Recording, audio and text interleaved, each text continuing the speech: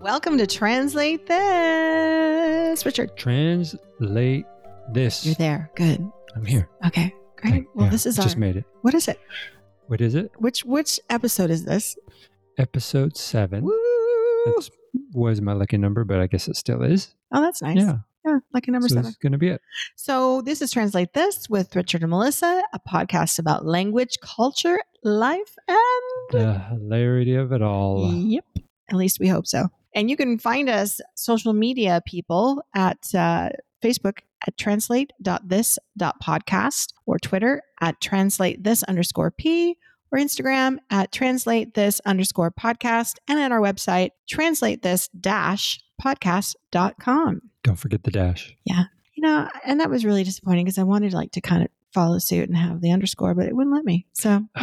Dash is easier. Dash is easier. And it would have been better to do it all the other ways. But it's worth it. It's worth it to push that shift button. Yeah. Because we're special. We're special. We're special. Mm-hmm. Okay. Well, today I'm taking over the airwaves. Heck yeah. Let's do this. Here we go. Okay. So I have a question. Is it a quiz? Over the question. No, it's not a quiz. Well, kind of a quiz. I mean, it's an open-ended question, as we say in education. Okay. What do the Jetsons, Star Trek, and our society all have in common? We speak English. You know what? I didn't list that, but you were technically correct. Oh, okay. Good. I passed. You passed. But it's not on your my score list. sheet. But what else do they have in common? What do you think about when you think of those two things in our society? Jetsons, Star Trek, and our society. I was going to say humans, but Jetsons are caricatures. They're drawings, so that doesn't count. But they're drawings of humans. So yeah. Okay. Because that's still also not on my list. Images of humans. No. I'm not going in the right direction. You're not going in the right direction. At all. Think technology. Oh. Give you a context clue. I was going to say that teleporter thing, but we haven't figured that out yet. I wish we had that. Society. Spaceships. Yes, we have those. Exactly. And they getting have those. Closer? You're getting much closer. But think more. Yeah, keep going. Computers. Yes, computers. Are you serious? I'm not kidding. This is one of my answers. Computers. Okay. Oh, you want me to keep guessing? Keep going because there's more. The cord for the computer. Okay. Okay. I'm going to stop you there. Let me just alleviate your agony. Okay. I'm just trying to get it all right. Microwaves. You actually saw a microwave in Jetsons. Yeah, in Star Trek. Remember they would go to the computer and ask for the food and it would come out all hot. That was an early version of a microwave. Yeah, real early, but supposedly in the future. Yeah. Jetsons had that Insta-food. Okay. Video calls. Okay. Yeah.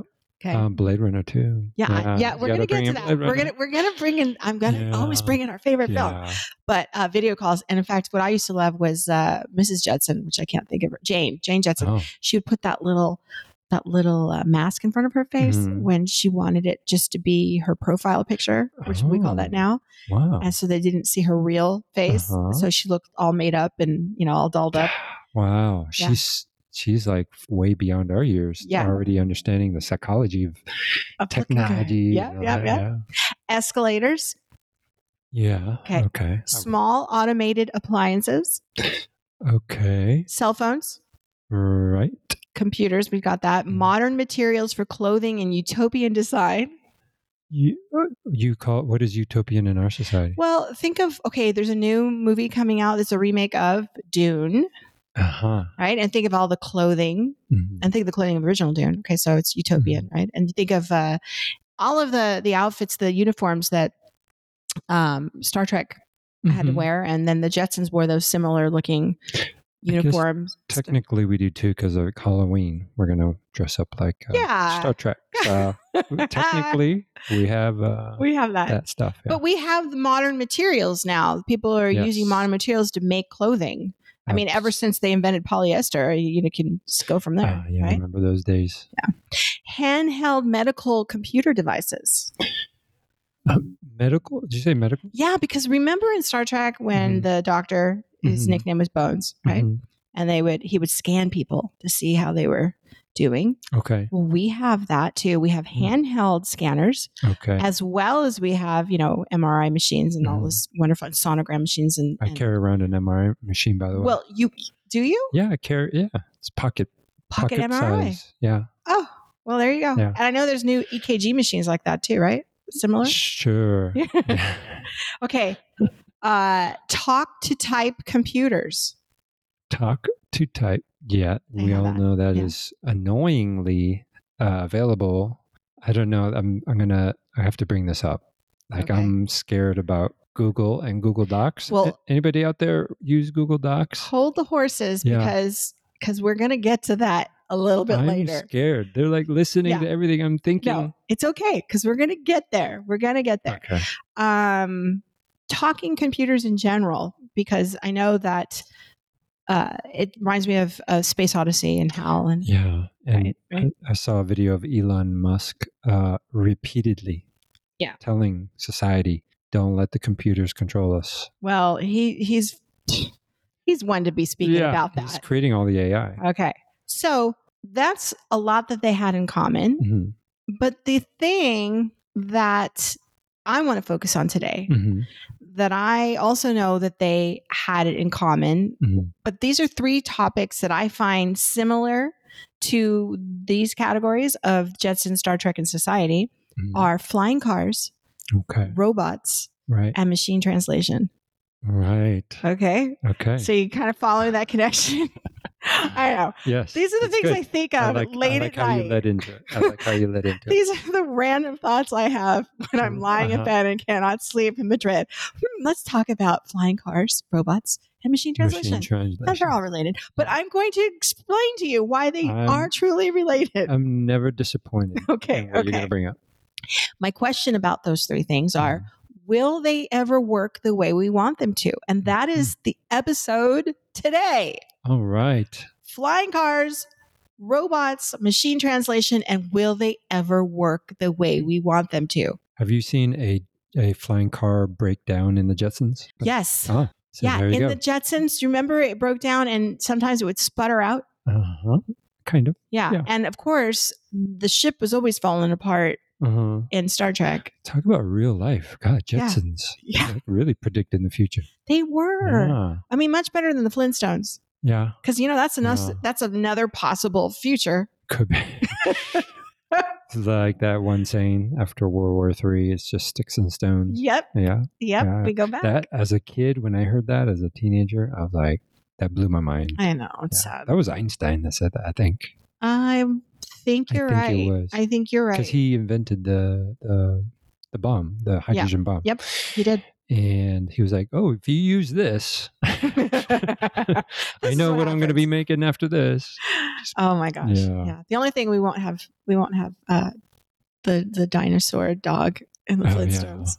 Yeah. But there'll probably be some other weird creature that will evolve from the aftermath of all of the chemicals from the bombs. Yeah. So, I mean, when you mentioned those 2 shows, I realized I watch a lot more Flintstones than I did the Jetsons. See, I watched both equally. Did you? But, I always had this thing, though, about the Flintstones that Fred Flintstone reminded me of my dad. Yeah. My biological father, and especially his feet. And so I inherited my dad's wide feet. Wow. So they were pretty wide. I call my feet Fred Flintstone feet. Okay. Ever since I was a kid. Wow. I've always called him that. So yeah. All right. And he kind of looked like him though. He had the heavy beard and the dark hair. My dad looked kind of a combination of Fred Flintstone and the guy that starred in Mad Men. But that name? Character, John Hamm. But his exact character in Mad Men, my dad dressed a lot like that, and kind of that Rock Hudson era. So my dad comes from that. So he looked like that and Fred Flintstone together. You had a wild imagination, I think. I don't know, maybe. So this is good. Let's start with flying cars, okay? Okay. And this is what I thought was really interesting. I read a chapter out of an Introduction to Book History by David Finkelstein and Alistair McCleary. And they make mention of Isaac Asimov's trilogy, now turned Apple TV show, Foundation, which is, I cannot wait to see. I think it's coming out today, actually. We'll be watching it, which depicts a futuristic mathematician that can use mathematical laws to predict the future of large populations. So cool premise. Okay. And also very utopian, and also about the destruction of what's going to happen and what it's going to incite. And so they're really worried about in the future what's going to, is it going to all fall apart?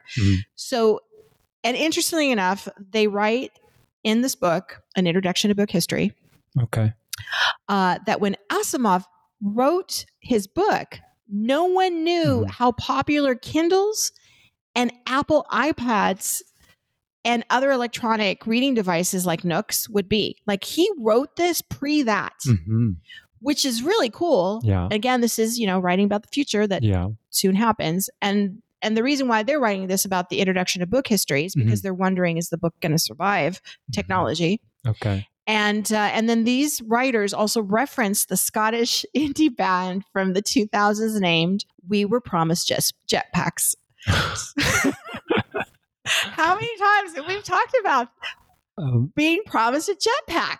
But they exist now. They do exist. Did you see the Navy? They're doing those test runs. Yes. And they look fantastic. Right. And the Jetsons were where they got their name. We Were Promised Jetpacks. There's a reference to the Jetsons and shows like that because we were all supposed to be flying around right now with jetpacks. There you go. It just shows how much we got to read more and get inspired by things like that. Right? Yeah. And according to BBC News, June of 2021, a prototype flying car has completed 35-minute flights between international airports in Nitra and Bratislava, Slovakia. Wait, there was an actual flying car that went 35 minutes in the air and it landed safely. Yes. Awesome. The hybrid car aircraft called the Air Car is equipped with a BMW engine and runs on regular gas pump fuel. Or if you're in the UK or if you're over here, petrol. Okay. It was invented by Professor Stefan, I think it's Stefan or Stefan, not depending, Klein. And he said it can fly about 1,000 kilometers or 600 miles at a height of 2,500 meters or 8,200 feet. And it's been clocked up to 40 hours in the air so far, 40 hours per mile in the air. How can I ask, how does it take off? This is the cool thing. There's a conversion time between car and aircraft that's about 2.5 minutes. So then it just jets up like a helicopter. Oh, interesting. Yeah. There's no video. There's got to be a video on it. Well, yeah, but I mean, this is a podcast. Yeah. I'm going to look at it right now. You can go give me find about it. 10 minutes. I'll be right back. No. So then I also found out upon doing more research that there's a company called Aeromobile. And it's amazing. They state on their website that their flying cars are, and I quote, arriving in early 2023, the ultra high-end vehicle that is equally at home on the road or in the sky. This is their slogan. Make the dream of flying car your reality. Sounds like a very straightforward slogan there. Yeah. Well, okay. So you mentioned Blade Runner. Yes. This led me to think about Blade Runner and the other movie that I love so much, The Fifth Element. Okay. I didn't love it that much, but go ahead. Oh no, see, but I did. That's okay. It was so campy. How could you not love it? We could talk about it one episode. Yeah. Debate it. We can. So talk about which one's better. They had flying cars, and that was really common for them to travel that way in the way we travel in grounded cars. That's what I'm going to start calling it: grounded cars and flying cars. Oh, you got one of those grounded cars, huh? Yeah. I guess I'll get in it. God, it's going to take forever. Well, okay. So I know for a fact when we were living in California in 2019 and, we left for Madrid early 2020. When we moved there in 2018, summer. Anyway, we moved there for the last couple of years. We were living there before we moved to Madrid. Yeah. And we moved to Madrid in 2021. So, okay, wait a minute. I've got it all. Okay, so 2019, we moved to LA. We moved back to LA. Were you thinking of Leon when you went to No. So so it doesn't really none of that really matters. What matters is the fact that when we were there in the last couple of years, there was great talk on the news channels in LA about how they were going to have hovering cars above the freeway to basically help with the traffic. Because if anybody knows Los Angeles, they're known for having horrible traffic. In fact, the whole West Coast has terrible traffic. So they think that by having flying cars going above the freeway, they can use that airspace to fly to where they need to go and basically circumvent sitting in traffic. So it will be a matter literally of the have and the have-nots at that moment, because if you can afford this, I'm sure, $1 million air car, you'll be able to fly over. I would say, I bet money that they're going to be no less expensive than $500,000 air car. Well, I don't know yet. I know all those people in those paid fast lanes are going to be jealous now. Huh? Right. Right. Or happy, because then the people who really don't want to be on the ground can be flying overhead. Yep. But then what if they crash? They'll crash on top of us. But that's LA. So it's going to be crazy. Crazy car crash, air crash. LA? That's what I expect. So maybe I have a solution.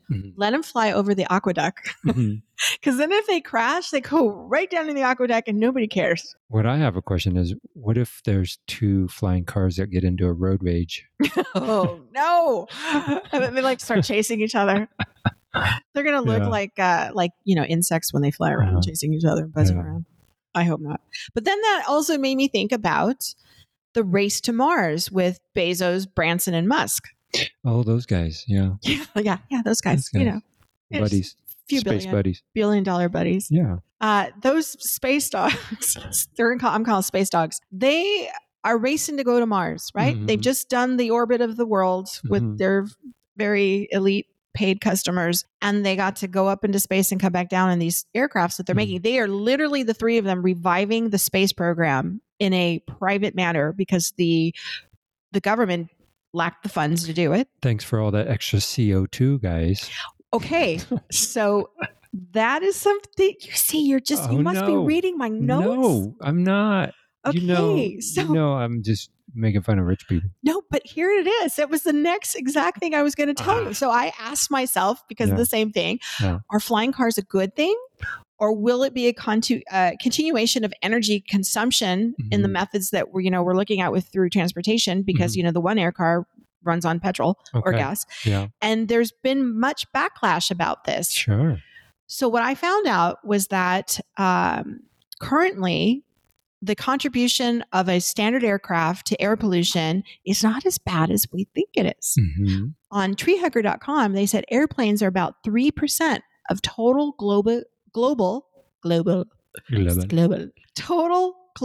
there's a tongue twister, climate emissions, 3%. That sounds like a lot, though. No, I don't think so. Of all airplanes. And, there's just hundreds and thousands of airplanes over our head all the time, all day long. 3%. A single flight produces 3 tons of carbon dioxide per passenger, though. So, but the amount goes up dramatically if the plane is nearly empty. If the plane is full, it beats a car in terms of its emissions. Wow. Isn't that weird? That's sort of like, when you have a freezer and they tell you to fill up the freezer, because if it's full, it uses up less energy. If it's empty, it needs more energy to make it cold. You just blew my mind.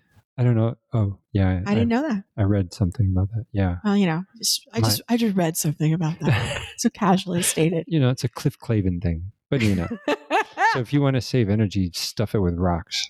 Oh my gosh, you couldn't you? Yeah. That's pretty great. Rocks. But anyway, I'm curious about this this thing here. You talked about if it's full, it's less energy. Right. So then basically, remember I said at the beginning, the question is, are these things going to work the way we want them to? So I'm going to ask you your opinion, and I'm going to give you my opinion at the end of this. So I'm going to ask you, are you going to give flying cars the thumbs up or the thumbs down based on this information? You want my opinion? Yes, that's what you're here for. Well, 10% of me wants to see, because it's much less than half of me. 10% of me wants me to see technology go far and see how our human minds can achieve great things. And, being a former teacher in high school, I've had a lot of students fascinated with technology, fascinated with engineering. And so I support that. But, the question is more ethical. The question is moral, And so, but I still want it. I still love to see technology improve. And I think that eventually, that if it's emitting, the emissions are bad, I think that competition and as well as climate change will force us to improve and make better products, right? Yeah. But okay, whenever you use a conjunction, especially the one "but," it just negates everything you've just said. And it's only 10% of me. But the other 90% says... I like to give credit to the 10%. It's a small voice. I have a lot to say, though. I have a democratic mind. Everybody has a voice. 10% have a lot to say. Well, my 90% has a much shorter answer. Oh, gosh. Fuck that. Okay. Well, you know what? Here's the thing. I'm going to go 50-50 on this one. Okay. The reason why, and see, I originally, full confession, before speaking to you and listening to you, I was going to go 100%. Yes, I want a flying car. Okay. But now listening to your rationale, and I just thought about something. I don't like drones. Yikes. Not because I don't find them purposeful. But you hit on something that is going right into our next segment here about robots, which is the ethics of them. The ethics of flying cars, because drones could be right outside your window spying on your privacy. And so what people value most in the world is privacy. And so if you have flying cars, you're even going to have less privacy because people are going to be over it. You're going to feel like you're being constantly watched. I think it might actually turn up a lot of paranoia in people. And I have to tell you something. I have no privacy where I live. The little reality check for all these people that want to move to Madrid and most European buildings, apartment buildings, there's no privacy. No, there isn't. I literally hear everything that's happening in every apartment. Because and plus the interior gardens, right? Yeah. You hear everybody go in the bathroom. And I hear, hello, everybody. I hear everything. Let me repeat that. I hear everything.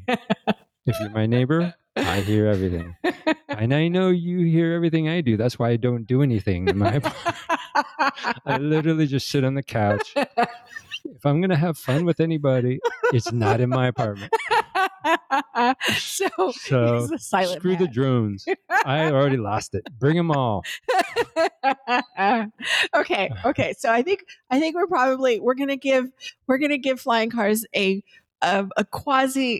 tiny thumbs up, maybe mostly a thumbs down. Yeah, if you don't care about privacy, what I care about drones is, are you going to drop a pizza box on that I ordered, or are you going to drop a bomb? That's exactly. Right. So we're going to ethics now. Okay, flying cars can see that can be manipulated, right? Yeah. A flying car could be manipulated to use it for bombing, for destructive purposes, not for the purposes it was intended for. So my next category about robots is what my main focus on this is ethics. Okay. So I'm going to specifically talk about AI robots. Okay. Oh, good. So writers like Ray Bradbury and H.G. Wells have written futuristic devices that have also come into fruition in ways that we didn't even imagine they would. And some of them are about AI robots. Okay. So now, when I think about AI robots, I always think about Terminator and RoboCop. Okay, for those of you dating us. Those of you old enough to remember those shows, those movies, Terminator, Arnold Schwarzenegger. Can I bring up a real 80s one that most people younger than us may not know? What? I know you're going to know it. Max Headroom. Oh my gosh, yeah. Remember that one? Yes, he was the first AI talking hologram on MTV. But it was also the whole kind of like wasteland of the future, which blew my mind. Yeah. Yeah. Well, see, those people then listened, and those writers, and they came up with Terminator and RoboCop. Right. And there's many other movies where people are half robots and a lot of movies. In fact, a lot of Bruce Willis movies. And I can't think of the name. Maybe producer Lauren can look it up, but I know there was one where he actually, it was just in their mind and he would stay at home inside this pod because if you went outside, it was actually, you would die in real life. But if you went outside, you had your robot go out looking just like you, walking through your world. Movie or TV show? Movie. I remember what it's called, but it was a fabulous concept, but it was terrible because you were a combination of WALL-E. Yeah. Like the people in WALL-E where you just motorized around, you never moved. Yeah.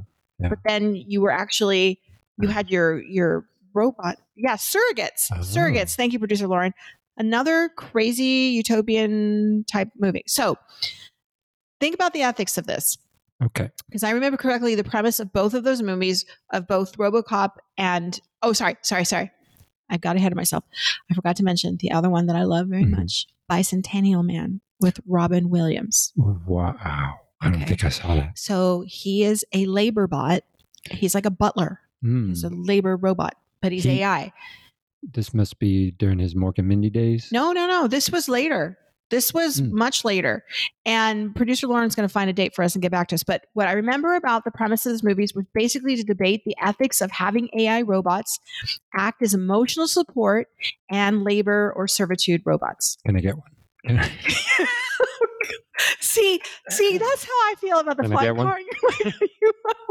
I need emotional support. Okay, so 1999. Thank you, producer Lauren. Hi, was producer Lauren. I'm just so appreciative of Lauren. I know she's great. Sorry, go ahead. We need to get her on the air when she wants to, when in her own time. Yeah, okay. So she's posing a question to me, and her question is, it's a dated question. She says, and it is, she's curious about the airplane and. Is the carbon emissions lower in the airplane because we have that many people in the airplane versus driving? And she's wondering if that's why they're saying that it's better that we have airplanes going with full passenger loads than being, it's like the freezer thing, that it works more efficiently with more people in there. I don't know how that works, but I think I get it too. Maybe we'll have to make that for a different Here's another example. Maybe like if you had a heavier ball and it rolls down the hill, what would roll faster, a heavier ball or a lighter ball? Oh yeah, see, that's just pure physics right there. I love it. That's great. That answers the question. Okay. It really does. But that's great. It's always good. Yeah, I was just thinking all the full flights and I wish I had more leg room. Yeah. Now I have something good to think about. Right. Now you know why you're crammed into that economy seat. Yeah. You feel better. So we're trying to save the world. So F you all. Cram them in. So fuck all the first class passengers. Put them on their lap. We're saving the world. They're sitting on your lap. Shut up. Otherwise, you're against the world. That's it. I'm going to go and tell them that. You want us to die of climate change? I'm going to get banned from flying. Let them flying. sit on your lap. I'm going to get banned from flying when I do that. Oh my gosh, that'd be great. So getting back to labor bots over here. Yes. Next. Be careful. You said robots. That made me laugh. But we're going to go down that aisle. It's coming. I loved it. That was cute. Wait. So but it's coming. Robot. Okay. So there were problematic issues for me. Mm-hmm. And I wondered, do we need, now you're already saying I want one. For me, this was more of the ethical challenge. So if I lost a child, right? Yes. Or a beloved pet, I don't think I'd want them back in some form of humanoid robot because producer Lauren is saying yes, she would. I know, because she would do that for the animal part, but I don't think she would do that if it was me. I don't think she would be like, oh, hi mom, see you in the kitchen, and I'm dead 20 years now. She said she would only do it for dogs. Okay. But you got to know, producer Lauren loves her dogs. Her dogs are her children. Yes. And so that's the same thing, though. I couldn't do that if I had a child. My mom passes, my mom's going to pass. So here's my argument. It seems like it would hurt people more than help, because they'd never be able to grieve or accept the absence of the departed person that they lost. They would lose the ability to grieve. They would lose the ability to grieve. And that is, I think, is a terrible thing for humanity, because we must go through pain to understand joy. Most people do, but let's take an example of a person. You're trying to argue for the bot. No. I'm just thinking, what if a person went through life completely happy and never had to grieve? What disadvantage would they have? They would be completely ignorant of the world's reality. I'm sorry. I'm a true artist. I need to suffer to feel joy. Yeah. No. And also they have less empathy. They have less empathy too. We love empathy. Yeah. I think they'd be a sociopath. Yeah. Everybody needs to suffer. Yeah. I agree. So, and here's the other thing. Mm-hmm. Artificial intelligence, if they can evolve to feel as humans, and therefore potentially we've enslaved a whole new genre of creatures. Uh-huh. So that is my issue. And that's what Bicentennial Man was also kind of hitting on. Yeah. Blade Runner, the replicants, yes, they were slaves. They were labor slaves, and they were compassionate. Mm-hmm. Oh my God. And they were, you can make me they cry. were sex slaves. They were sex workers. Blade Runner. And, that's what I'm talking about. Yeah. I'm still obsessed with Blade Runner. And it's sad because I'm all about the rights of those replicants in that movie. Every time I watch it, I'm about those replicant rights. That is such a interesting point you make, because they're robots. Right. But how does that, if we shut down a robot, like if there was an off button? Yeah. I mean, it's obviously grotesque and violent to shoot a robot and fake blood comes out, right? I don't know. You're talking Westworld now. Well, no, look at Blade Runner. Like they Blade Runner. Yeah, exactly. I don't know if blood came out, but blood. It was only killing them out in the street, like they were, wild animals. Right. And that part is not acceptable in a society where we want to feel humanity is important. Okay, so hold that thought because. Okay, go ahead. Okay, well, I just want to say, what if there was just an off button and you just turned it off? I mean, instead of killing it. Okay, but that's what the replicants were designed to die exactly 4 years. Yeah. They gave him 4 years and they would just turn off. In the last scene, he just turns off. You're so right. You're so right. Yeah. And why did Deckard have to kill them all? Because they didn't want to die. Because they didn't want to die. They didn't want to die. So now think about Rosie, the Jetsons maid. Yes. She was a robot. She was a labor robot. Yeah. Right. And she had those arms that would come out and do like 5 billion things and clean her house and whatever. Yeah. Okay. So she did a lot for the family. Well, I don't think we're too far away from making that happen in households. Let me tell you. Okay. I personally own a robot vacuum cleaner I was mopper. Mention that. Do you feel like it's getting a personality? I lovingly named it Dingbot. Okay. And because it gets stuck under cabinets and it gets tangled in cords. I know, little Dingbot. Cute. So I got to go rescue it. It's like my cables are crapped up or whatever it says. It says, come, I am no longer moving.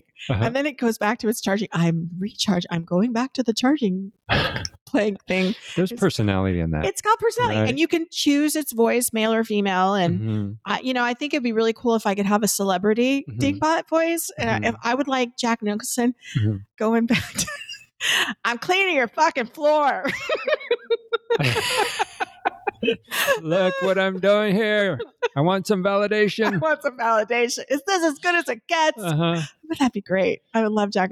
And he'd be happy. He'd be like, I'm cleaning your floor now. I just saw this. I bet you already know this, but they just designed, I bet you can get an update on your what's it called? The Roomie?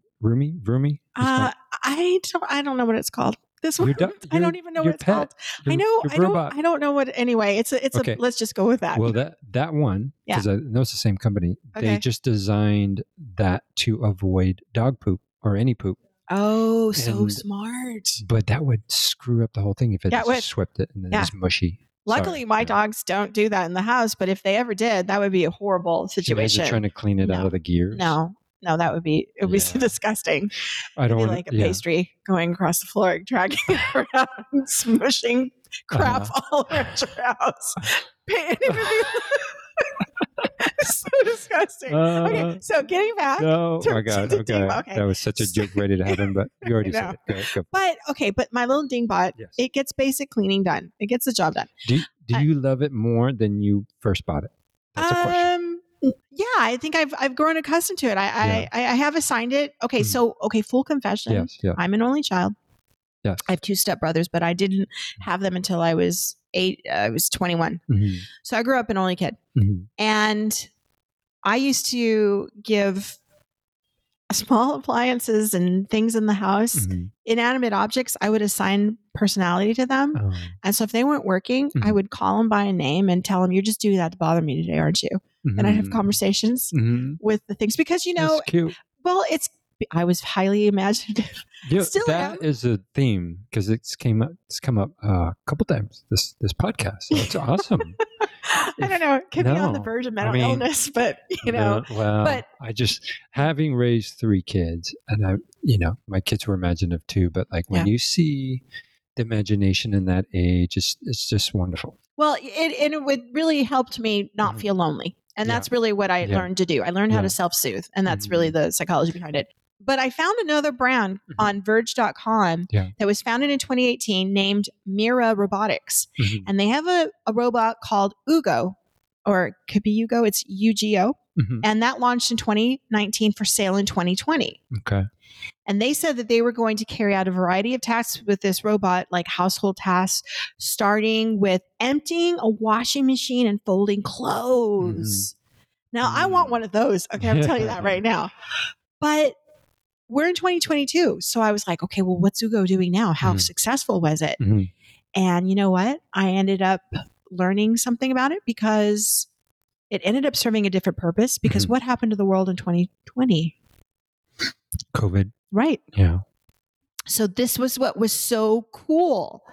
I learned that they repurposed this bot in Japan to aid in the shortage of workforce due to the pandemic. It's really cool. Okay. And it says, according to the economictimes.indiatimes.com, they quoted the CEO and he stated, the coronavirus has created a need for robots because they can reduce direct contact between people.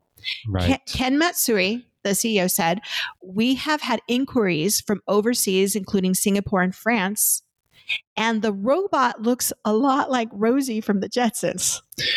Wow. Rosie. Yeah. Yeah. Yeah. I would dig that. Yeah. I mean, I don't know.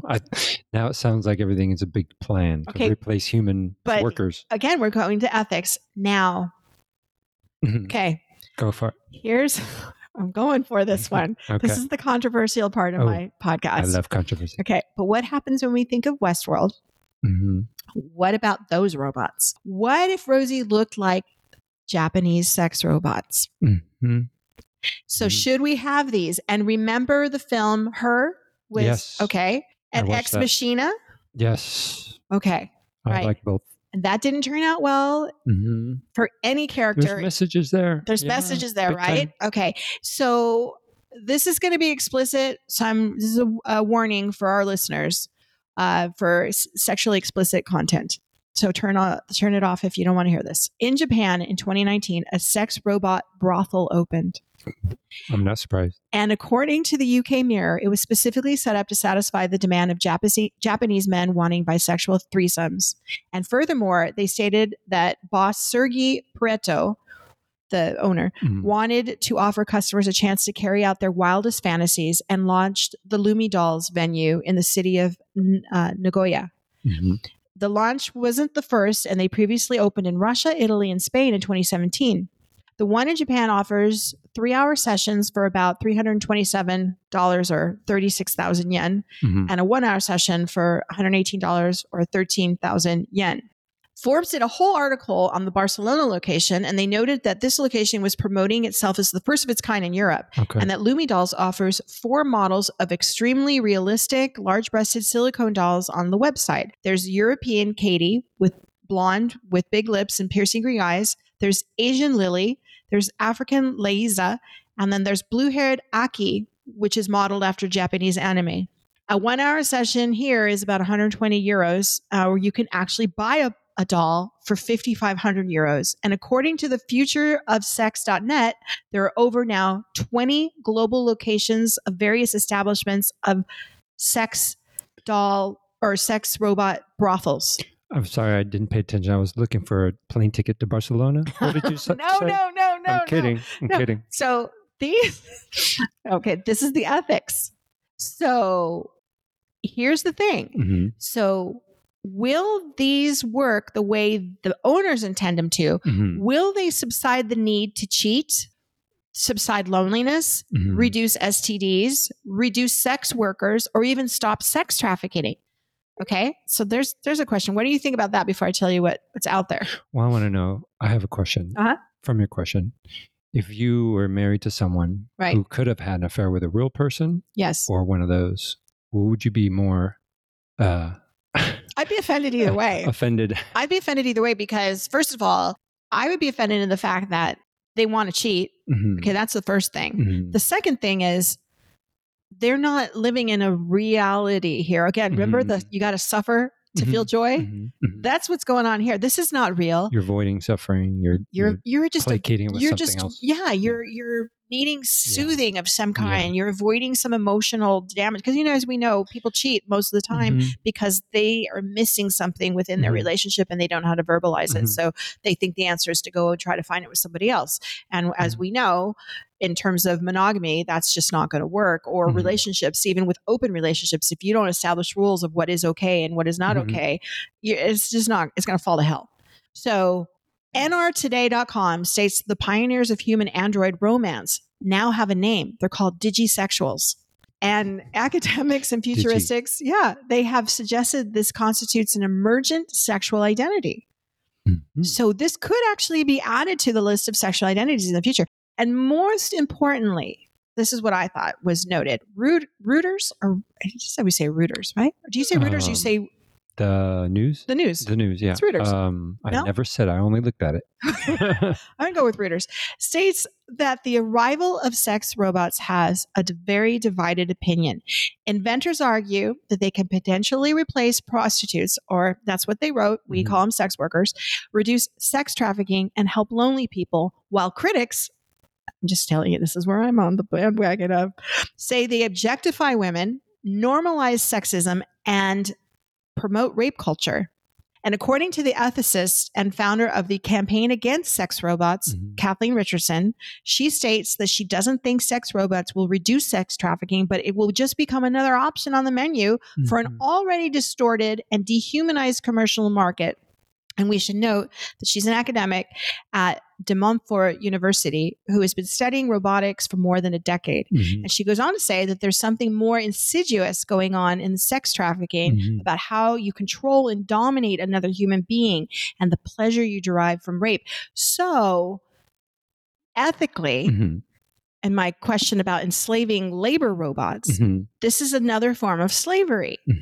And so I'm giving, even before you answer, I'm giving the big giant double thumbs down to AI being used for any type of human form robotic situation, whether it be for labor or for sex or putting any type of emotion connected to a machine that could, be a substitute for a human in that area. I mean, I agree with all that, but there's more that makes me not want to support all this. Like 90% of me, remember?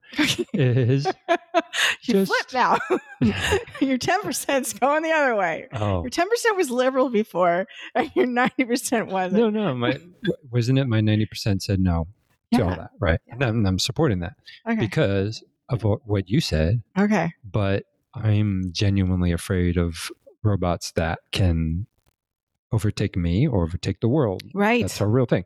Even in the most intimate sense, like if there was a robot that could hug me, right, it could be some bad chip in the brain that just chokes me to death or strangles me. Right, exactly. It might not even be planned. Yeah. And producer Lauren had me watch the most hilarious animation short called Love, Death, and Robots.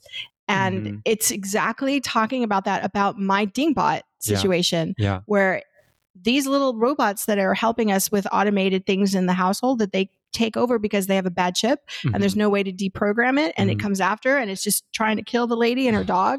And it's funnier than heck, but it's a real possibility. Yeah. But I mean, I'm going to give a thumbs up to Ugo.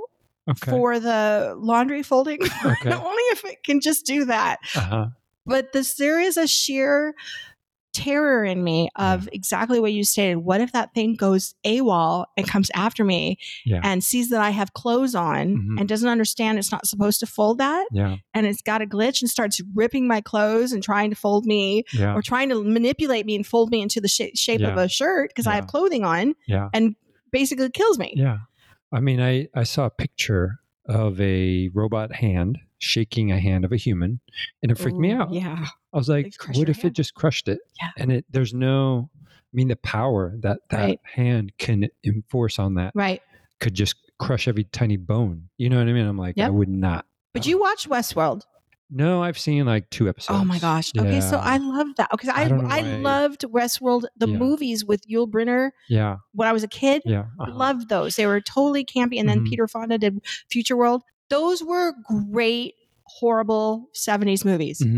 They were like great B films as far as I'm concerned. I loved them. I loved them. Loved them. So when they made Westworld and they've gone into these directions that they're doing, I'm full on board watching this. But I see the ethics dilemma. And that is exactly what happens because they have in the Western section, they have the brothel in there and those women start killing. And the same thing goes on with, they evolve. And that's the thing. They could evolve because they're AI. Yeah. So my next question though. Yes. Goes to machine translation. Why? Why what? Why does the going from the labor robots to machine translation, why is there a connection? I'm going to tell you right now. You want to tell you please tell me. Okay. Because this all goes to a deeper idea called deep learning in AI, where they're trying to get machine translation tools to imitate the thinking patterns of specifically the human brain. So you're saying whatever brain can do really good translations could aid an AI overtaking the world. Yes. That makes sense. Yes. Yeah. So with machine translation, let me start out with the basics. So MIT is trying to replicate the deep learning, and they are trying to make it resemble the way that human brains learn when it's young. They call this replicating neurological attributes. Replicating neurological attributes. And deep learning enables machines to learn independently, just like the way human beings learn. And what's noted is that they know that just as the young human brain is absorbing information, all of their AI models must be trained to do the same if it's going to work. So that's the one saving grace. Yeah. That they still need to be trained by humans. Yeah. These deep learning machines. Right. In the translation industry, there is much debate for decades since the 50s and early on, when machine translation societies looked to form in the early 20th century, and then the IBM machines saying they're gonna have all of this, and you know every year we go to conferences. Okay, when is it coming? When's it coming? Yeah. And it never is there. Okay, but there were some chess playing computers that people are quite familiar with. In 1996, Deep Blue actually won against the reigning world champion, Garry Kasparov. And when you think about it, I'm not an expert, but I saw Queen's Gambit, so I know a little bit. And I play chess. But the anticipation, there's anticipation. There's a lot more thinking going on besides just what's my next move, obviously. Right. So that's interesting. I mean, that's old news. I heard about that. But it makes you think more about where it's gone since then. Right. You know? And I know a lot of people know that Google offers free translation on their websites. Don't ever use it. Don't use it. But use it in a responsible manner. So previously they used what's called narrow AI. And so it was a different type of, and I'm not going to go into this. All of you people out there who are listening right now who know the technology behind translation and machine translation, I'm not going to go all techie on you on all of that. But what I'm going to, I'm not going to go into that. But what I am going to go into is the fact that now, where we're at now, machine translation has evolved to a much higher level than it once did. It can now replicate human translation and in many languages. But as professional translators know, that it's not sufficient. Yeah. Okay. And despite all of the AI technologies, we still have a job, right? And even with deep learning, the human brain is still better than AI. Thank God. I know. In an article addressing this topic in Slater.com, they report that a claim was made in a paper published in 2020 about, I'm hoping I'm saying this right, Qubit, which is Cubbitt, which a new transformer-based deep learning system. The authors included people from Google's Brain Berlin and Charles University in Prague. And they said that just achieving human level translation now is outdated. Like it can do that. Okay. So that's not the goal. Right. And the quest is to outperform human level translation, period. They want to just outperform humans. And that Slater reports that the same paper concludes that the authors do concede highly qualified human translators with an infinite amount of time and resources will likely produce better translation than any MT system. Heck yeah. Yeah.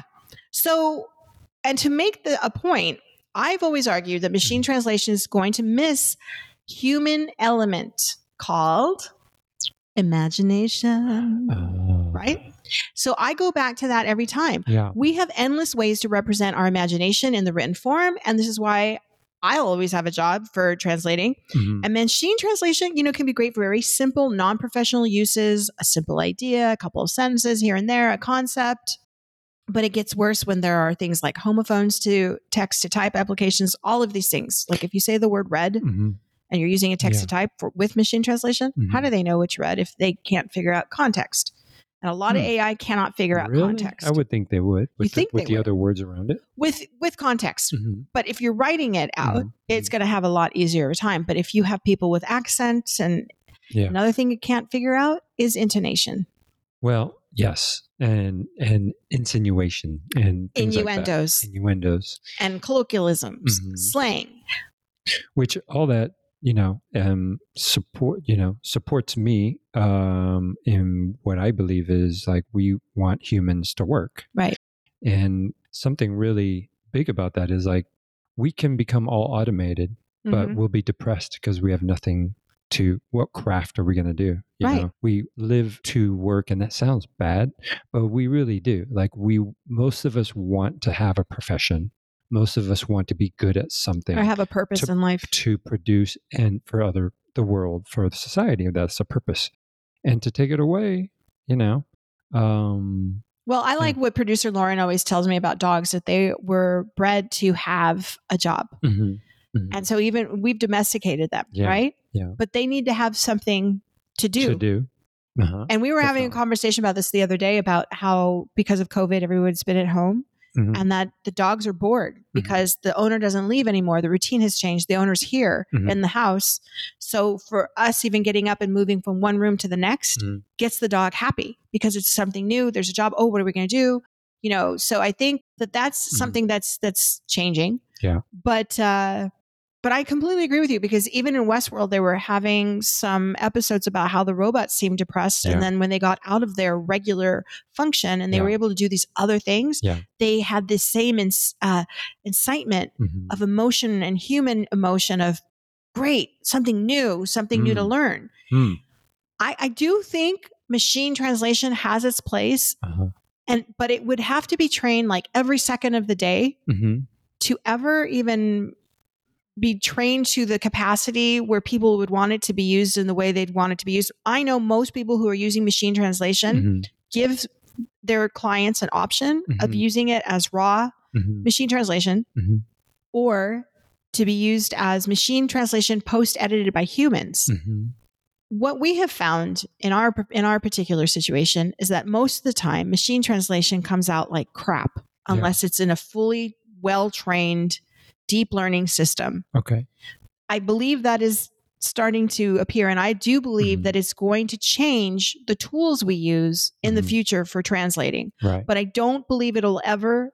I don't think it's possible to ever completely replace human translators. Somebody must train them. Somebody has to teach the student. Yeah. And the machine translation is only a student of the human brain. And then I'm just going to make it that simple.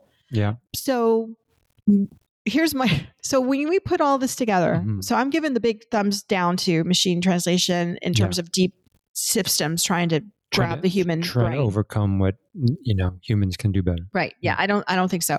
So here's my conclusion to all three of our topics. Okay. So when I see a human in the future, if I can see a human acting like C-3PO from Star Wars, but in human form. Okay. And then immediately interpreting languages. Okay. Then jumping in their flying car. Okay. Then we might have something, right? But until then, I'm happy to use my little dingbat. Okay. And to help me do my, work, and maybe some machine translation to help me do some of, speed up a process of translating in the appropriate situation. And if I can have a flying car that's not going to be a threat to the rest of humanity, then I'm okay with that. But other than that, I'm going to stay in my grounded car for right now. Or actually, I'm a big proponent of public transportation, people. I'm a walker. I'm a walker. I'm a metro person. In fact, that's loving Spain for that reason. That's why I'm here. And the trains. Reason why I'm here. The trains, people take the trains. I'm all on that bandwagon of trains. Yeah, all of you out there, if you want efficiency, Madrid's got it. It's very efficient. Oh, yeah. Incredibly efficient. Yeah. Well, most of the big cities of Europe have wonderful metro systems and trains and local trains, as well as the regional and the national trains. And then the air, the flights are, now that we know that we don't have to feel guilty about taking those little hopper flights because they're always packed. Yeah.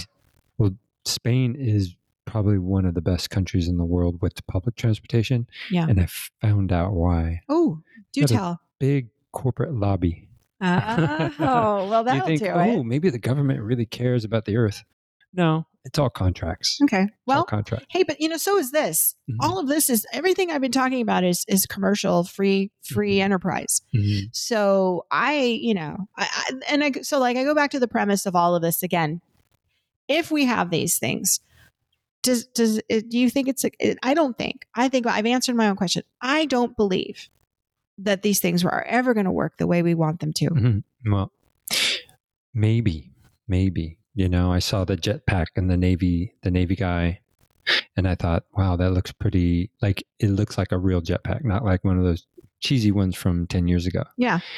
And, for my 10% wants to see it, I'm not saying I don't want to see it. Yeah. What I'm saying is that I'm not talking about will they actually work. I'm talking about will they work the way we are intending them to work. I think they're going to be, because we're greedy little humans, I think they're going to be manipulated and exploited. That's what's going to happen to those wonderful little pure ideas. They're going to be exploited. People are going to abuse them. And I'm going to say, knock it off and stop making the human robot looking creepy things. I have a confession. Yeah. I verbally abuse Siri. See? Okay, that's my point. You just made my whole podcast. Thank you. There you go. Yeah, I mean, she's right there, so just like. And you're calling it a her. Siri. Well, it's it has a male voice, but I don't use it. Yeah. Well, you should maybe call it a boy, or it could be Siri. Actually, I think I don't even know. I'm going to say it's non-binary because Siri is got a male female sounding voice, and so, but we don't know. So it's a gender identity we're assigning to it. Poor Siri doesn't even have a choice. Siri. It's not so much verbal abuse. It's more like really personal questions. Okay, you're never going to Barcelona again. Never. But she always says the same answer. Oh, no. Let me look that up for you in Google. And there goes back to your machine translation. Oh, my gosh. Okay, well, listen, people. I hope you've enjoyed this very bizarre little technology one that I had just my 3 a.m. notion of, why do these things matter? Will they ever work? It was great. Oh, I hope so. Well, this is Translate This with Melissa and Richard. And we are going to sign off now. And before I do sign off, and before Richard signs off, we have to remind you how to find us. You can find us at our webpage at translatethis-podcast.com, or Facebook at translate.this.podcast, or Twitter at translatethin_p, or at Instagram at translatethin_podcast. And we thank always our sponsor, Barbier International, for keeping us on the air and allowing us the opportunity to make these crazy, crazy podcasts. We might not have an opportunity soon. They might start listening to us and then shut that down. shut that shit down. Oh, no. I said the F word. Oh, yeah. We've said a lot of things. Yeah. We're going to be in trouble. Anyway, until next time, thank you for listening and tuning in to episode 7 of Translate This.